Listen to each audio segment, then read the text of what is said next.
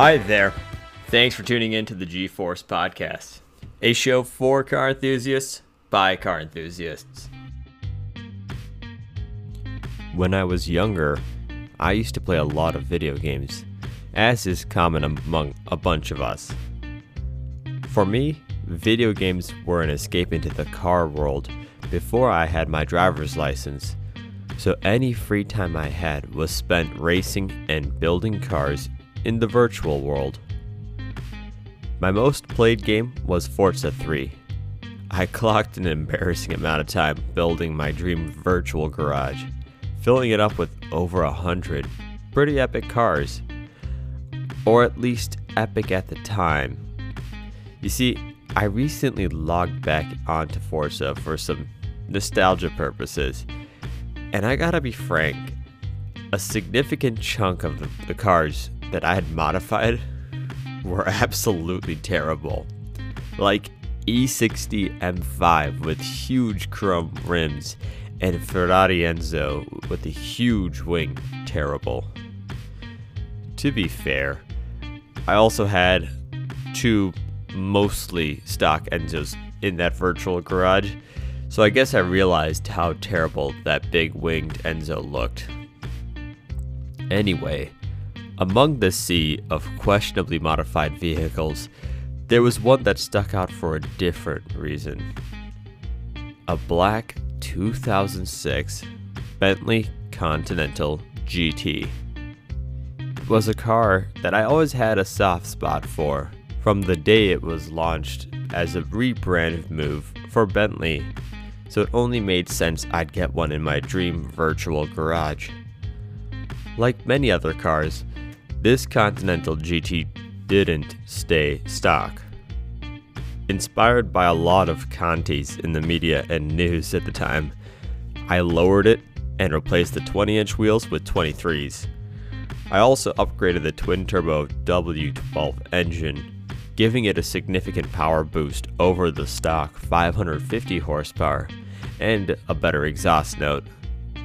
Finally, as direct inspiration from Top Gear's criticism of its heft, I shed a few hundred pounds and added some better brakes. The end result was actually a pretty solid car, something that still oozed luxury and class. Okay, the rims might have been pushing that limit there, but could go like stink anyway and actually wasn't too difficult to maneuver in the corners. This Continental GT was a full-on proper descendant of the original Bentley blower race cars of the 1920s and 30s, combining quintessential British luxury with performance. This was actually the intent of the Conti GT in the first place. During the 80s and 90s, Bentley were essentially just copying Rolls-Royce, making luxury cars meant to be driven in, not to be driving yourself. The predecessors to the GT, the Continental R and Continental T, were four-door luxury executive sedans with a lot of focus on rear passenger experience. Remember how we talked about Lamborghini being bought by Volkswagen Group, and then Volkswagen adding their DNA by introducing a whole new line of cars, the Lamborghini Gallardo? Well, Volkswagen did the exact same thing with Bentley. In 1998, Volkswagen was still on their buying spree when they picked up Bentley Motors Limited.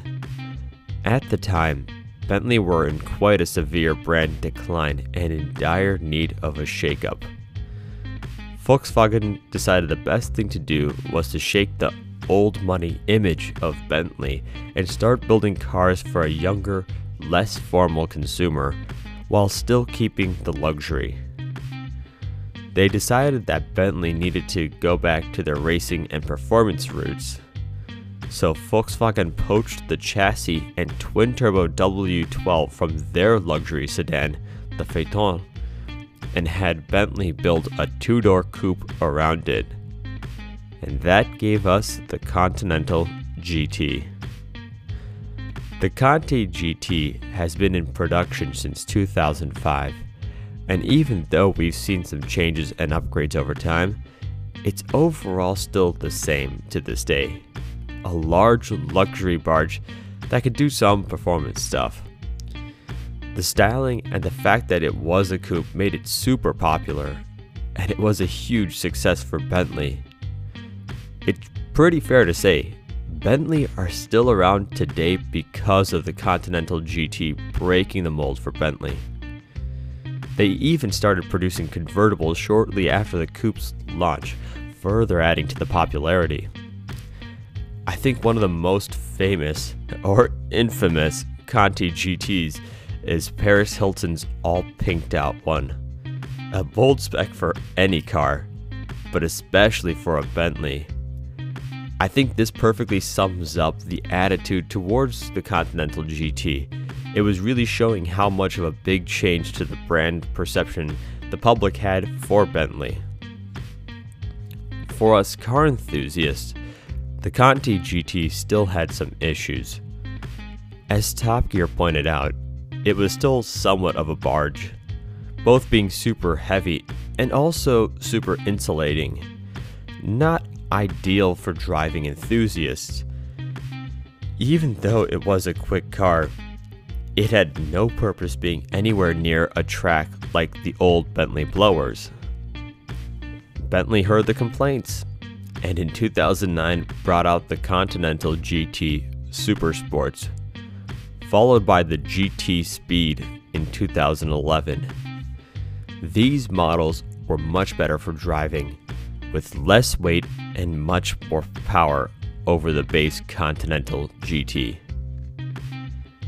Now that brings us up to the new 2022 model lineup. Bentley just rolled out the latest Continental GT Speed. Power is up to 650 horsepower, still from a massive and pretty glorious twin-turbo W12. The transmission is also new, an 8-speed dual-clutched automatic, the latest upgrade in the line of transmission since the original 6-speed Tiptronic automatic, which was, quite frankly, pretty garbage. The 0 to 60 is down to 3.6 seconds, and the GT Speed will top out at 208 miles per hour. All this power gets sent from the transmission to the wheels by what's a first for Bentley, a rear electronic differential. It being most likely a present to Bentley from one of their Volkswagen Group siblings, this electronic differential should help a lot with how the power gets delivered to the road. Bentley have also added a new 4-wheel steering system and sport-tuned suspension, which should significantly improve handling. The brakes are bigger and lighter, with carbon ceramic discs as standard. All of this is wrapped up in a bigger 22-inch wheel. There are some subtle styling differences on the Sport versus the standard Continental GT, but the car still kills it with luxury appeal. But just as a reminder to the world of how sporty they can be, Bentley have tuned the exhaust system, which, as they put it, gives the car greater exhaust character. Does this build sheet sound familiar? It's pretty much exactly what the younger me did with the standard Continental GT. Of course, Bentley have added some great bits that my car didn't have, especially the 4-wheel steering, but overall they've built a proper enthusiast's Bentley.